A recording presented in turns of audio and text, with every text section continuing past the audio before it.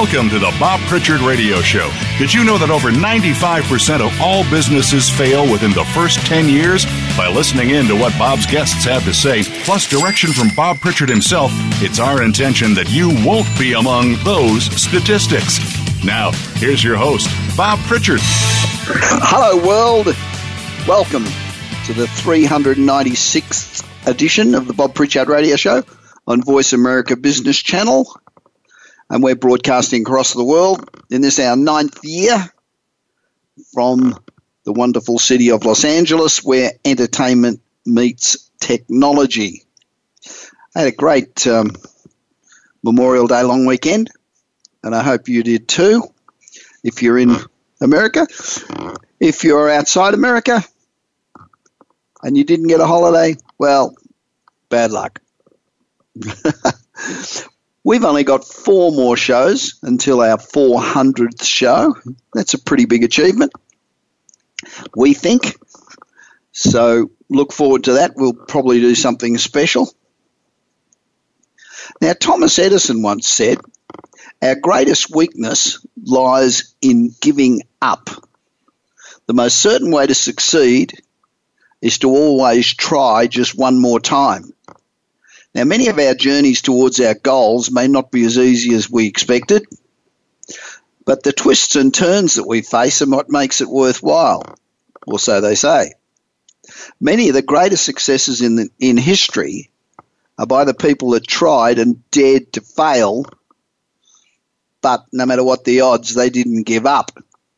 You know, Thomas Edison's teachers said that he was too stupid to learn anything. And then he got his first job and he was fired for being non-productive. So he got another job. And he was fired again.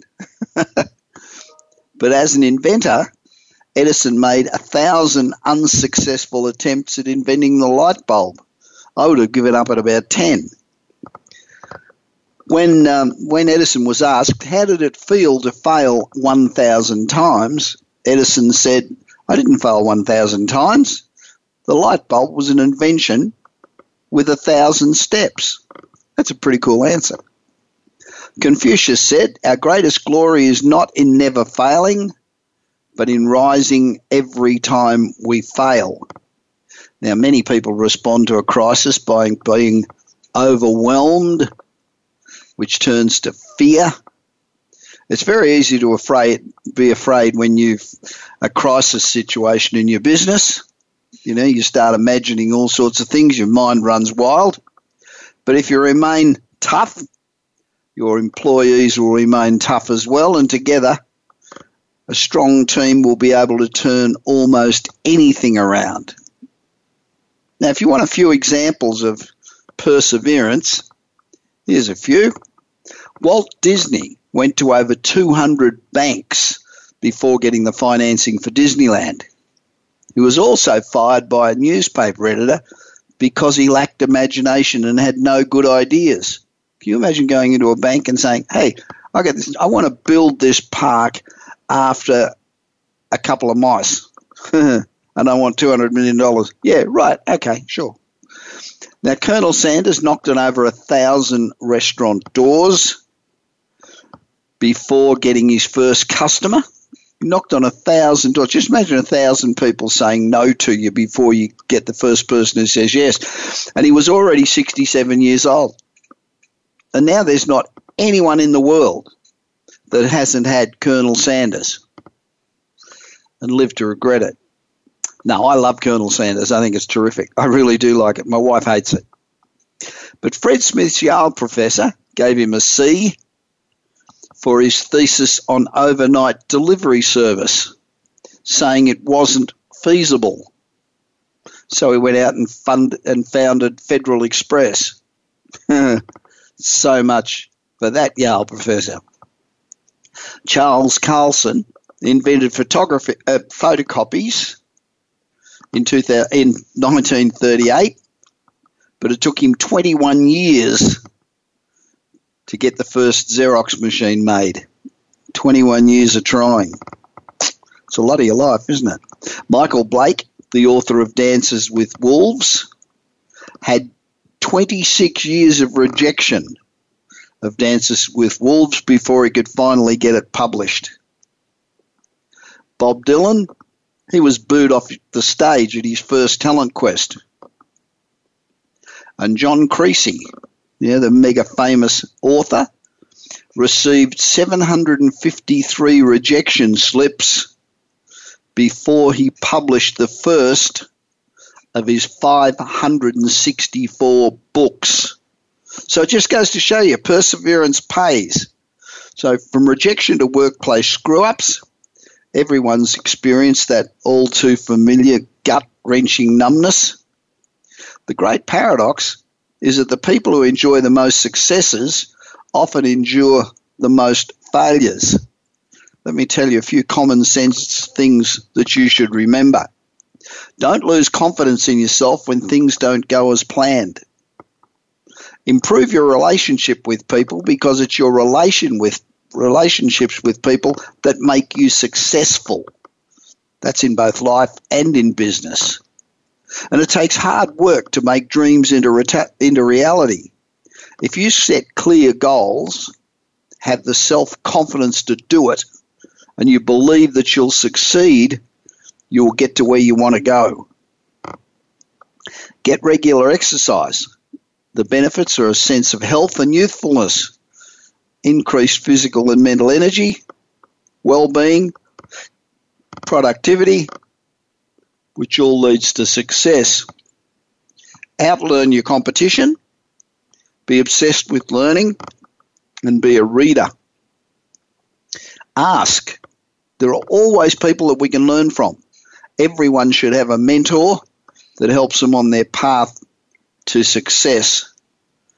Make a schedule that includes time for work and also time for weekends away, hobbies, and family life. If we're willing to try and to get back after falling, and we take advantage of opportunities, those bad moments can be nothing but a footnote in our success story.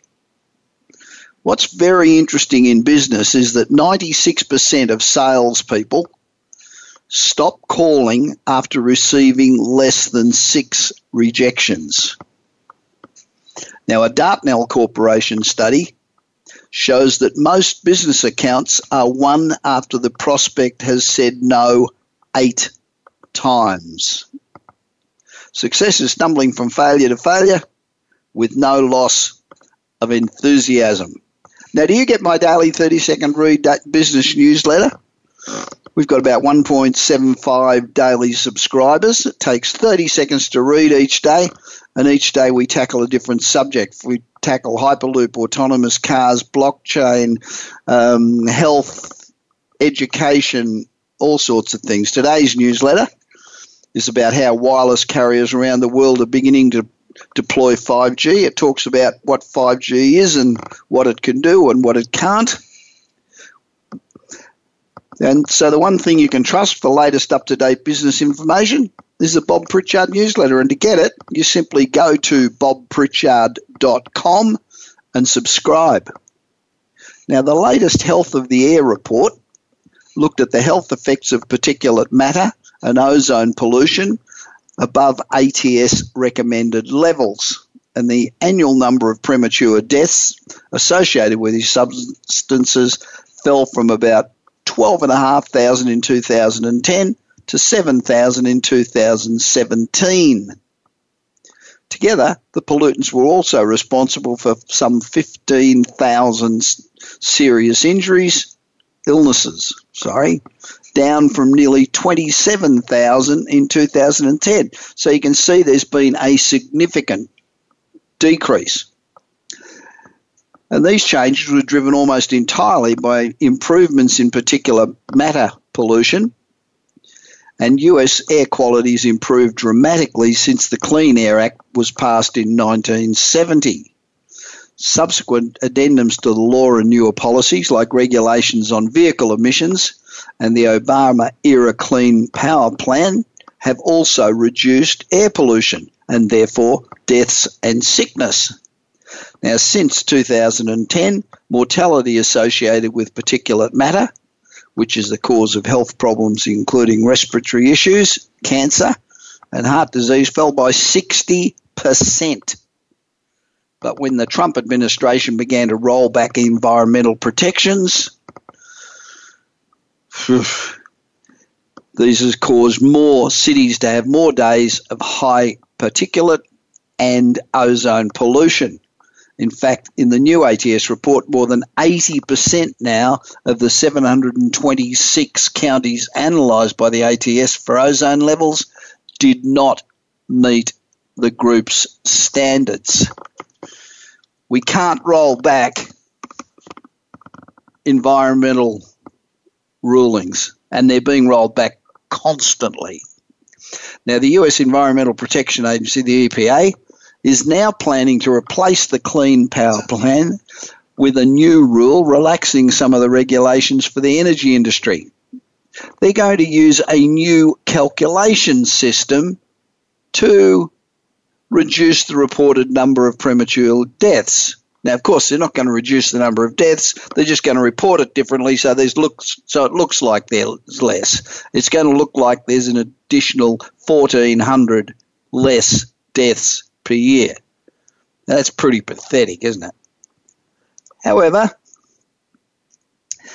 they say that there is little to no health benefit in making the air any cleaner. Now, what a bunch of crap that is. And experts say that assuming there are no health benefits beyond what's decreed by the law totally defies rational thinking and is very bad policy. It's just more Trump bullshit playing with our lives. It's very unfortunate. Now, my interview guest today is Sebastian Higgs.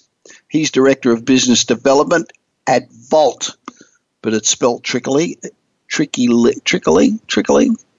It's spelled very strangely at VO numerical number 1T. And they provide the world's most secure cold storage vault for digital assets. Volt secures its clients' assets with military-grade encryption and offering immunity to most known attack vectors. Now, if you're interested in cryptocurrency, which you absolutely should be, stick around. This is a really great interview. I enjoyed it immensely. This is Bob Pritchard, and I'll be back with Sebastian Higgs. He's in London in just a moment.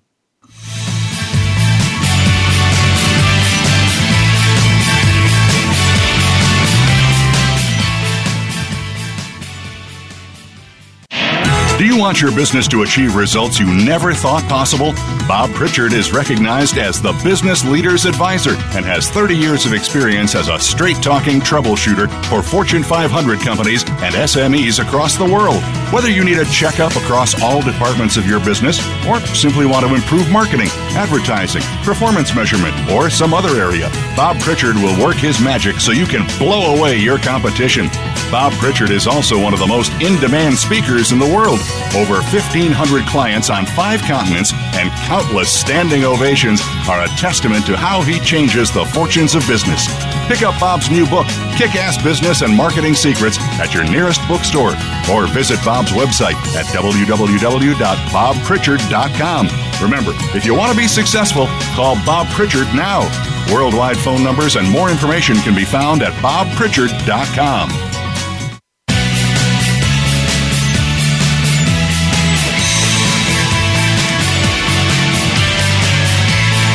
You are listening to the Bob Pritchard Radio Show. To connect with Bob, please send an email to bob@bobpritchard.com. That's bob@bobpritchard.com. Now, back to the show. Welcome back to the Bob Pritchard Straight Talking Radio Show. We're over the past 9 years. Boy, that's a long time. It doesn't seem that long. We've given you an insight into the lives of some of the world's most interesting business people and their exciting, new and usually disruptive initiatives. What we do is we talk to the entrepreneurs behind these projects. We talk about the services that they provide. the challenges that they've faced, and we try to ascertain what it is that makes them tick, what makes them special.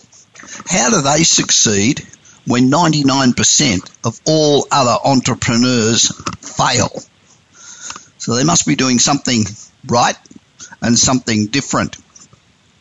Now, Sebastian Higgs is Director of Business Development at Volt, which is VO1T, which is just spelt like that to confuse most mere mortals. And they combine cutting-edge system design with cybersecurity best practices to create the world's most secure cold storage vault for digital assets. Now, prior to joining Volt, Sebastian was head of business development at Lending Block, which is a securities lending platform for cryptocurrencies and digital assets, where he was responsible for winning new business and client relationship management. Prior to that, he worked in liquidity and collateral management at Goldman Sachs in London, where he managed client OTC derivatives portfolios. So, what is Volt? It is a security ecosystem that provides a custody and a depository solution with a market-leading infrastructure and system. Now, I'm not sure what all that means, but we'll find out in a minute. Beyond that, Volt's prime account and staking services make it possible to return yields on assets held in cold storage. I think that's a big plus.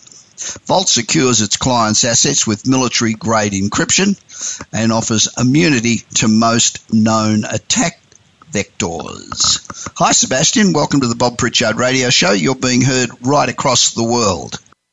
Hi, thank you very much for having me. This is interesting because you're, I think, the third or the fourth English entrepreneur that we have spoken to in the last 6 weeks or something, I think. I don't know. Suddenly we've got a rash of UK entrepreneurs. This is a good thing. Absolutely. It's something we want to see more and more of, so glad to be part of a growing number. What happens when Brexit happens? Well, I think that is a whole other podcast in itself and radio show, so avoid going too far down that rabbit hole. But you're quite right. Many challenges ahead on that front, and it's a long way to go before we can really start solving those and have some certainty. Do you think that the obvious uncertainty that'll happen will affect entrepreneurs in the UK? There's bound to be some impacts, particularly with VC funding coming into the space. We already see, just in my circle of friends who are running their own startups, already looking across the Nordics and Europe for funding outside of our remote islands. So yeah, I would imagine there would be a bit of a squeeze there, and opportunities have to be for capital, and it will have to be looked upon outside. Right. Now, you've got a background in banking. Why did you switch from a secure, although conservative and stuffy, global investment bank at Goldman's to the world of digital assets, which many see as volatile and even highly risky? Yes, I mean, whilst I was still at Goldman Sachs, this idea of Bitcoin, this Bitcoin thing kept popping up every now and then in various forms. So eventually it was something which I decided I need to have an opinion on. So I started doing my own research, and the more I read, the more interesting I found it to be, and it really tickled an intellectual curiosity for me, particularly when, if you consider that new financial products don't come around very often and they tend to have varying degrees of success. For example, the last probably being exotic credit instruments, which unfortunately collapsed during the 2008 financial crisis. So I decided to pursue my interest in it and dig a bit deeper. And everyone talks about the price of Bitcoin. That tends to be the common headline which most tend to encounter when they start to come across this space. And I find that to be a bit of a misleading indicator, and that was pretty evident during the 2017 bubble when it topped out around $20,000. So, I found other metrics such as the frequency of Wall Street professionals crossing the digital divide, tech talent gravitating to this industry, the sort of creation of working groups in banks and central banks were more meaningful, and they helped to validate my view that there was something here. And really, I wanted to help shape the industry in some small way. Yeah, it's as you might know if you've listened to this program, I am a very strong blockchain and cryptocurrency, not all cryptocurrency, but cryptocurrency devotee and investor. So I understand the excitement and the appeal of the digital space. So tell me about Vault. Why was it created? Yeah, so Vault itself was created out of need. So one of the differences between this asset class versus the more traditional varieties, which everyone else would be a bit more familiar with, there's a very high level of operational risk in this space. And just to give you a number on it, it's roughly $1.3 billion in cryptocurrency hacks, theft, and mismanagement over the last 10 years. So the company founder was exposed to this risk back in 2015 when he himself was starting to dabble with Bitcoin and Ether and the likes. He also has a background in physical and cyber security for the UK government. So his rationale was, I don't want to be exposed to this risk, and he effectively decided to build his own security architecture in his bedroom to safely secure his digital assets. And that was sort of phase one, and eventually this progressed into a friends and family service and eventually hit enterprise grade when our products hit the market in 2017 for institutional clients. So we now cater for new firms in this space, which can be cryptocurrency market makers, exchanges, funds, but also for the more traditional corporates, such as public listed entities. We even have American self-directed IRAs on board as well. And, we find it's our blend of skills across financial services, risk management, and cybersecurity have made us a secure depository for digital assets, and our clients sleep easy at night having outsourced this risk to us. So, are you saying that the traditional wallets, well, the wallets that are traditionally used by crypto hoarders are not safe? So it's very much down to individuals and their risk appetite. A common story we have from new clients we bring on board is they were managing an amount of cryptocurrency, whether it's their own or of their clients. And, it was fine when they were dealing with tens of thousands, maybe hundreds of thousands of dollars. But as that number grows significant, then, the risk becomes a bit more apparent and a bit more than just a nagging thought in the back of their mind. So they tend to get uncomfortable with how quickly that dollar value can scale, and they want to outsource the risk. So in theory, it's up to the individuals what their risk appetite is, whether to use a traditional wallet or outsource to a custodian who maybe has greater expertise in providing security for these assets. However, one of the core tenets, I suppose, of Bitcoin was this sort of peer-to-peer transfer of value. And, that's definitely a great thing to have. But particularly when you're looking to protect something like the private key of your Bitcoin, then, sure. You have to start thinking about, when you're creating that key, how random is the random number generator? Is there a significant amount of entropy that you're not going to have some hacker trying to just brute force attack and replicate by chance what you've produced? So there are a number of, we go on for a couple hours talking about key security, key generation, and key management. But these are a number of things which for most it's just easier to outsource that and focus on their core business, whether that's trading, whether that's funds management and investing. I say that's sort of the common path we find our clients tend to take when they come to us. So if I put my assets in Vault, do you create a unique key for me? Is that how it works? Yeah, that's right. So when we onboard you, effectively we act as a depository. So we'll spin out what's known as a extended public key. So you can have many addresses or child accounts, a bit like sub-ledger accounts on the general ledger in the traditional terms, and you can deposit your various assets with us, whether it's just for yourself, or you can have the account level segregation for all your different underlying clients as well. We offer that level of granularity as well. Yeah, well, I know that we've got various wallets and various codes and buried on all sorts of sticks and safes, and just in case you happen to lose them, it's a pain in the ass, to say the least. So we've got a lot of listeners who are holding cryptocurrency because we've made a big thing of it over the last few years. How big do your holdings need to be a client of Vault? So, there's no minimum balance requirements to be able to go into our cold storage. We have a sort of traditional model of setup fee and then an amount of basis points for the annual management fee.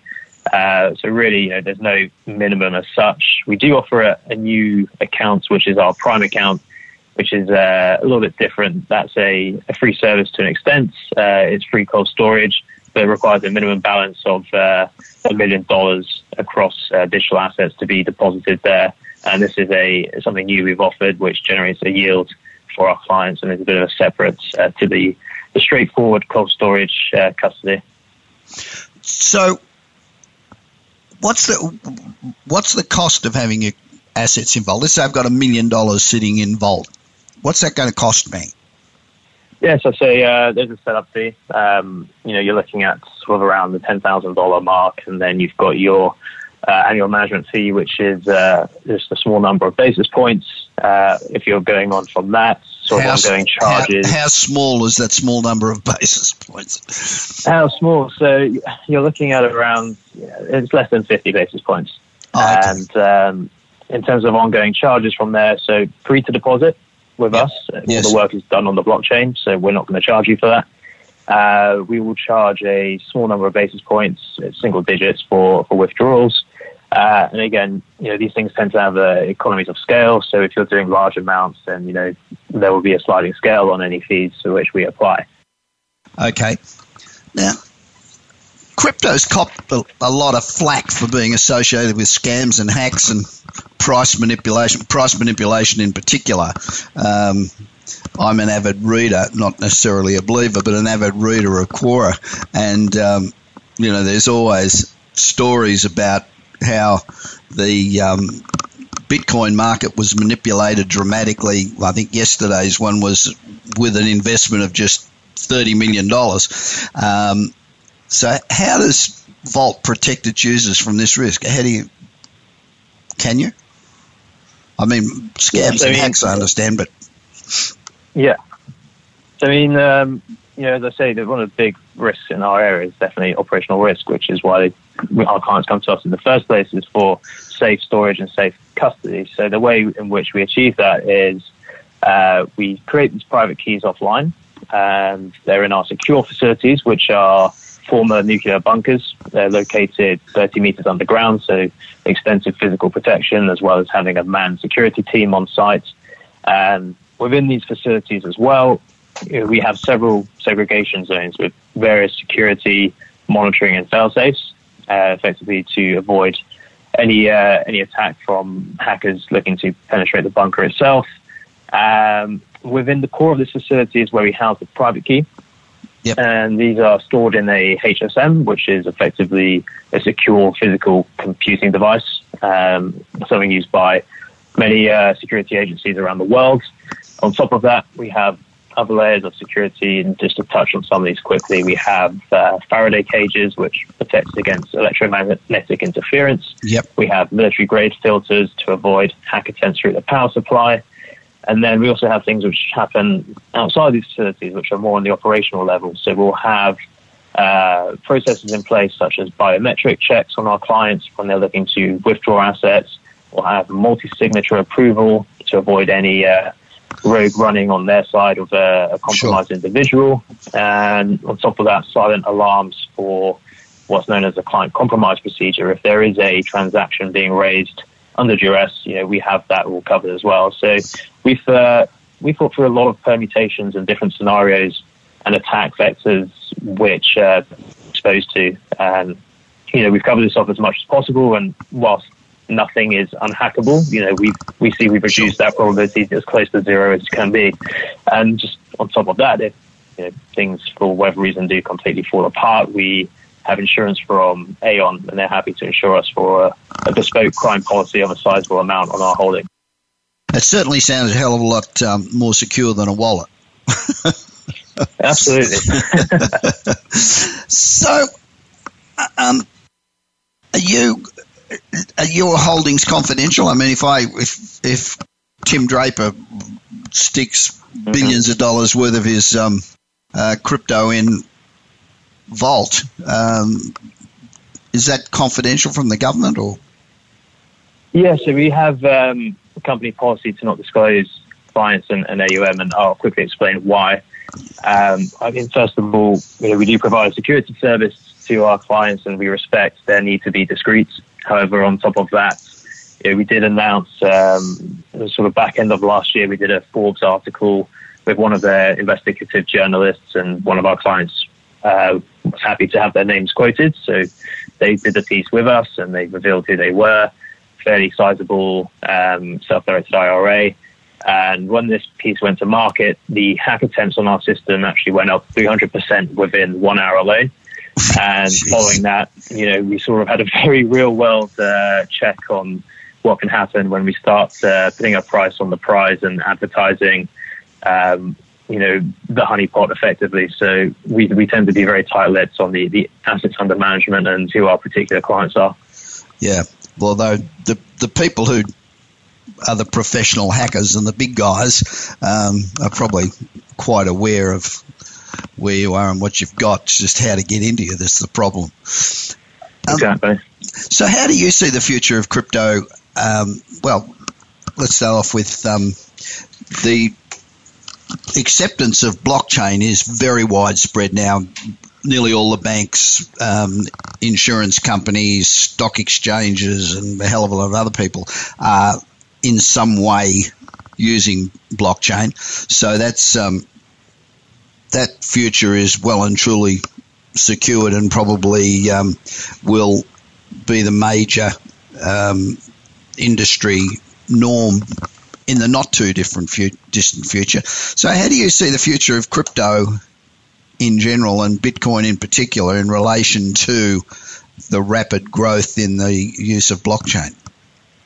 Yes, I think, again, blockchain is more of a technology enabler. Sure. I think it's natural that is being adopted faster, whereas the cryptocurrencies and digital assets, they have a great area of both on the regulatory side and in terms of the business aspect as well. Yeah, it's quite difficult to say with certainty under what circumstances can you hold certain coins and the different variety of coins as well. Under what circumstances can you offer certain financial services? Because again, we're largely talking about an unregulated industry, and given the space has definitely matured in the last few years, it's no longer the old cowboy days as such. There are a lot of advanced AML and KYC checks in place. Sure. And a lot of risk management frameworks have been pulled across from the traditional banking world, which is it's good to see.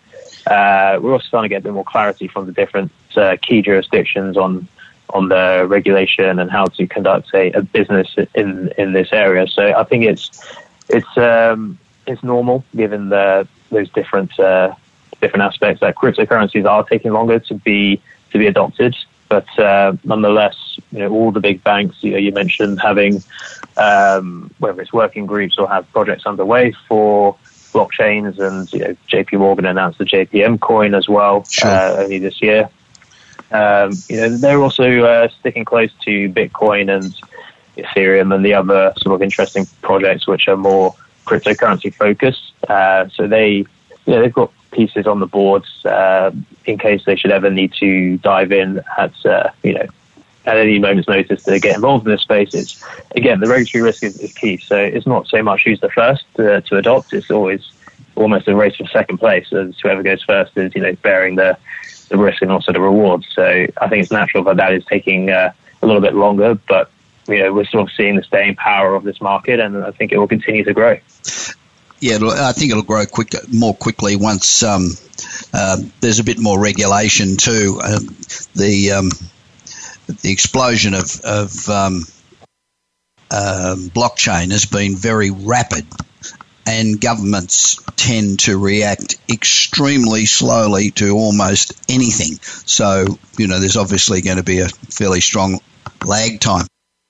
Do you think the platform currency, the Ripples and Ethereums and the like, are more likely to grow in the future than most of these other sort of altcoins?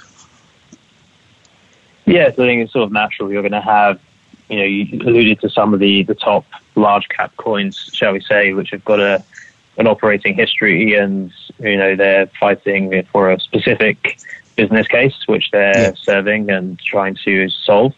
But you're completely right. There's a large number out there, a little over a couple thousand coins and tokens, all with their various promises and stories as to what they're looking to do. But it's clear the vast majority will disappear, and particularly at the moment, it can be difficult to decipher what's going to be here in 5 years and what's not. But when we sort of start to look ahead, you recognise Bitcoin, again, that's sort of going to be a proven store of value. You have Ethereum, which is starting to offer smart contracts and other things on top, which we've seen has had some success as well. The privacy coins, again, there is something interesting there, but again, with regulation and various legal and compliance matters, it's still to be decided as to how that eventually falls out. Sure. But we also have new projects coming on, which are working on things like interoperability between blockchains and having them speaking to each other and creating almost a network of blockchains. I think that's quite key as well. And again, that's a newer trend we're seeing in terms of projects addressing that area. So, Bitcoin being the largest, you could probably say with some degree of certainty that will be there in 5 years, given its success, and it's definitely the majority of traded volume across the market cap table. But we'll also see new projects coming on board which have learned from the previous ones and are iteratively better and solving issues which we are seeing in other projects at the moment. Yeah, the biggest problem, the biggest advantage of Bitcoin, I think, is the fact that there's a very limited number, and once you hit the 23.5 million, that's it. So therefore, if nothing else, it's a collectible, which gives it value apart from anything else. But the limit to it, of course, is the fact that its transaction times are ridiculous. So that's true. There are, as I say, you're correct in terms of transactions per second is single digits. It's tiny, but I think that Bitcoin in particular, I'd say they've gone about it in the right way in terms of building, call it a layer one solution. It's a network with prioritizing security over anything else. I think you have to get that first and foremost. Things like increasing the transactions per second, having the speed that can kind of been built in later on top, and we're starting to see that in terms of the Lightning Network and the success. But that's been having, over time. You mentioned as well the sort of hard cap of the total amount of Bitcoins that will be made available. That again is looking about 140 years into the future when that problem materializes, which is, there's plenty of time to address all of these issues. And given how far we've come in 10 years since the Genesis block, I've got to say I'm optimistic. What about it? EOS? EOS? Yeah, so the proof of stake coins, we're seeing, again, that's a sort of a hot flavor, particularly this year. Firstly, I think Tezos is something which has been popular amongst the client holdings, and also alluded to this sort of interoperability and network of blockchains. The Cosmos project is another proof of stake coin which we're seeing is getting a lot of traction. I think this is something that's coming out more and more. Whether it completely replaces proof of work or whether it's just an alternative, I think again that's sort of to be decided. What do you think the chances of a cryptocurrency of some type replacing fiat, say, in the next 10 years? In the next 10 years, not likely. My view is more that this will grow sort of in parallel with the traditional financial world, and as we move forward in time, the distance between the two will narrow. We're already starting to see that. The bridge is becoming shorter, and they're starting to blend a little bit more into each other. And again, that comes down to the point of regulation. We're starting to get an idea now of what falls within the regulatory perimeter and what is outside. And I think as we progress forward, these are going to become more and more intertwined. But again, I don't think we're going to see, yourself and myself day to day using a cryptocurrency as a payment for your everyday items. I think that's still got some time before we hit that point. But we're kind of progressing along. What's it going to do to the banks? I mean, the days of banks being able to borrow money from you and pay 2% for it and then lend it back to you at 8% and everything be so slow and take huge fees every time they can get their hands on your money, those days have got to be over, surely. With blockchain, the days of very quick processing and minimal fees has got to be upon us, hasn't it? Yes, I think that's right. When we look at, you mentioned they're already adapting blockchain as a technology. Again, recognize the revenue opportunities are being squeezed, and that's sort of an ongoing theme of technology encroaching into the banking world over the past few decades. But again, they're adapting and adopting blockchain technology and various others to sort of streamline their operations. Again, JP Morgan coin being a good example in terms of, that can just minimize their operational costs significantly. And if you consider a DLT technology like blockchain, that is almost a perfect DVP settlement system. So when you want to apply that to something like securities as well, you can almost transact peer-to-peer and you don't have to worry about failed settlements in the market. If you're settling, I don't know, whether it's collateral or you're posting UK treasuries for your trades you have at a bank, you don't have to worry about that failing in the market because it's mismatched on the instructions. You don't have to wait T+2. You just have to wait for, call it 6 block confirmations, which is sort of the industry practice for Bitcoin, and that's about 1 hour. So, I think they're going to adopt a lot of it to address their own operational needs, which will help streamline, cost save. But you're right, on the revenue side, there will be a squeeze. In 12 months' time, where do you want Vault to be? Will there be changes in your business model? Will you just continue to grow the model that you've got, or where do you go in the short term? Yes, I mean, we brought secure custody to the market in 2017 and then recently addressed the issue of secure storage of assets shouldn't necessarily mean a drag on the balance sheet, which led to us offering the Prime account, so individual clients can earn a yield with assets held on site at Vault. We started offering staking. We feel that's going to be a growing area as well. I think more importantly, we've recognized what we provide first and foremost is a secure environment. And I keep coming back to this point of operational risk in our industry is significant in terms of theft, hack, and mismanagement of assets. And, what we're looking to do, whilst we have fast withdrawal times from our custody, we average 45 minutes, we recognize that that's not fast enough for high-frequency trading, for intraday liquidity as well. So what we're looking to bring to market sort of in the near future, and as a project we're collaborating on, is you can effectively leave your assets in cold storage with us or someone similar. You have that peace of mind and security, but we then want to replicate those balances onto a trading network. So effectively you have a mirror account of your assets. Right. And then on that trading network, you can trade the ownership rights in real time and have that real-time settlement. And in doing so, you kind of unlock some of the issues around, as I mentioned, high-frequency trading.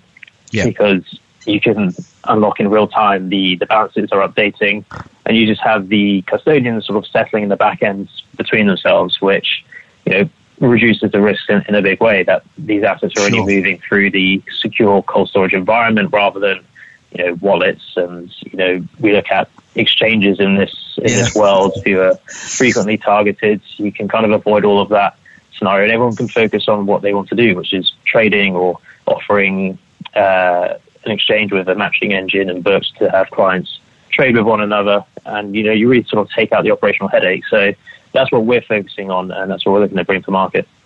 That sounds pretty exciting. Now, one last thing. Your career change from a legacy company like Goldman Sachs to Vault, which is obviously very disruptive, is pretty dramatic. I'm a person that believes that the days are numbered for not only banking but most companies and most industries in their current form. Was that your major influence, that you thought, well, Goldman Sachs from here is downhill and digital is uphill? Well, whichever way. What advice would you give to somebody looking to make a career change into a different industry or within an industry in this era of sort of disruption and dramatic change? It's a big change to make, isn't it? Yeah, absolutely. I mean, I wouldn't say for myself it was so much a case of, moving out of a world that was on the decline and into one that is a growth area. I'd say it was more following something I had a natural interest in. I did actually really believe in the technology and what the products were trying to achieve, and mentioned I'd love to be a part of that myself. But again, just sort of looking at that sort of cross, going from the old world into the new world, and just because one is new and replacing the other, there are still lessons which can be brought across from the traditional into the digital. So, I mentioned with a robust KYC and AML, which is coming in on our side. We have we've got former legal experts in banks, compliance teams from banks.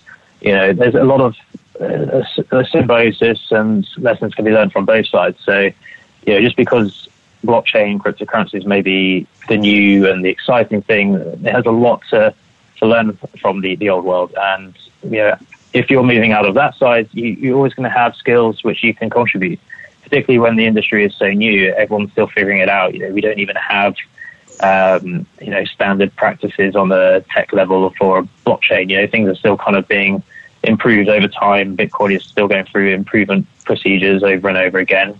Sure. So someone coming into this space, they're always going to have something to offer. And I think that's more generally speaking, when you're looking to do a sharp change, you'll always have something you can bring across, whether that's some skill or some framework you've learned, which can be replicated to the new environment. And again, if it's such a dramatic change, then you'll also have this new perspective. You don't come through the sort of well-trodden path and have that conditioning. You can offer some new insight, which is incredibly valuable to anything which involves problem solving.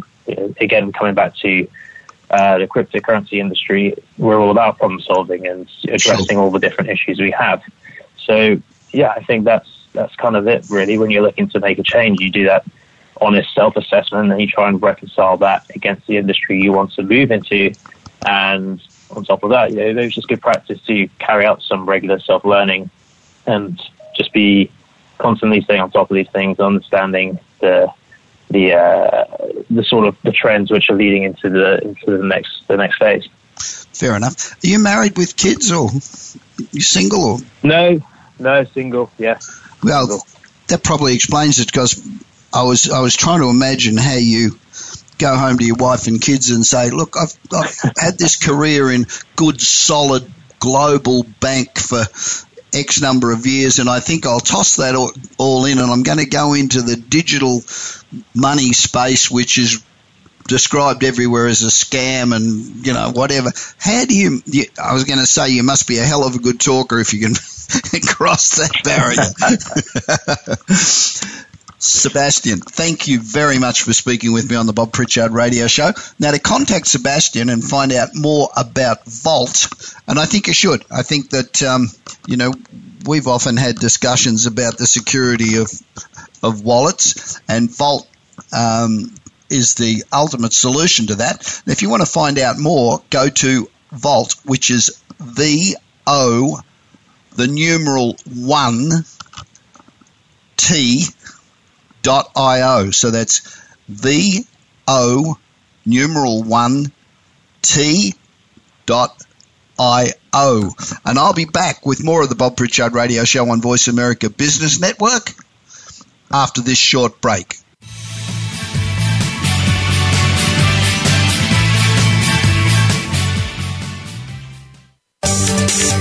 From the boardroom to you, Voice America Business Network.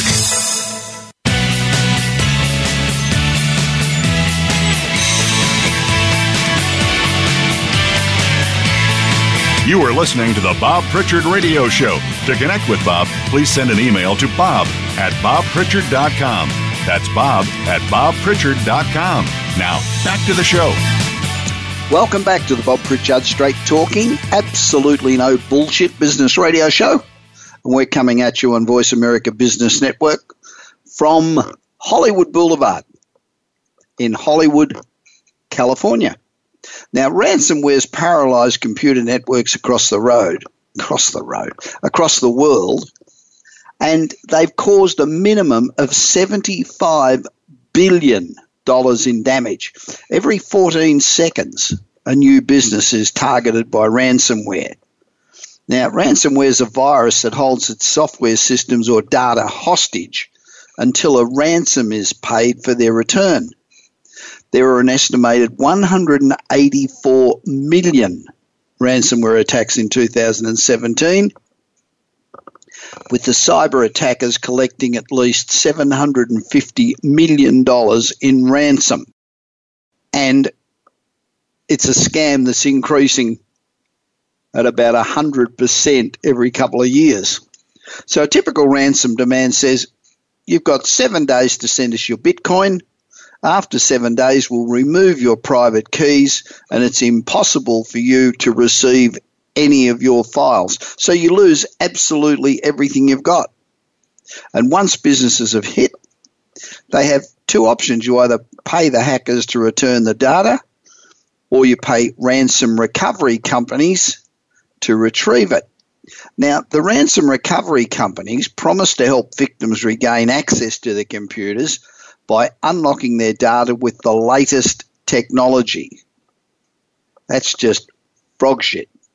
Instead, these companies charge their clients fees that are far higher than the ransom amounts, and usually they don't inform the victims or local law enforcement agencies.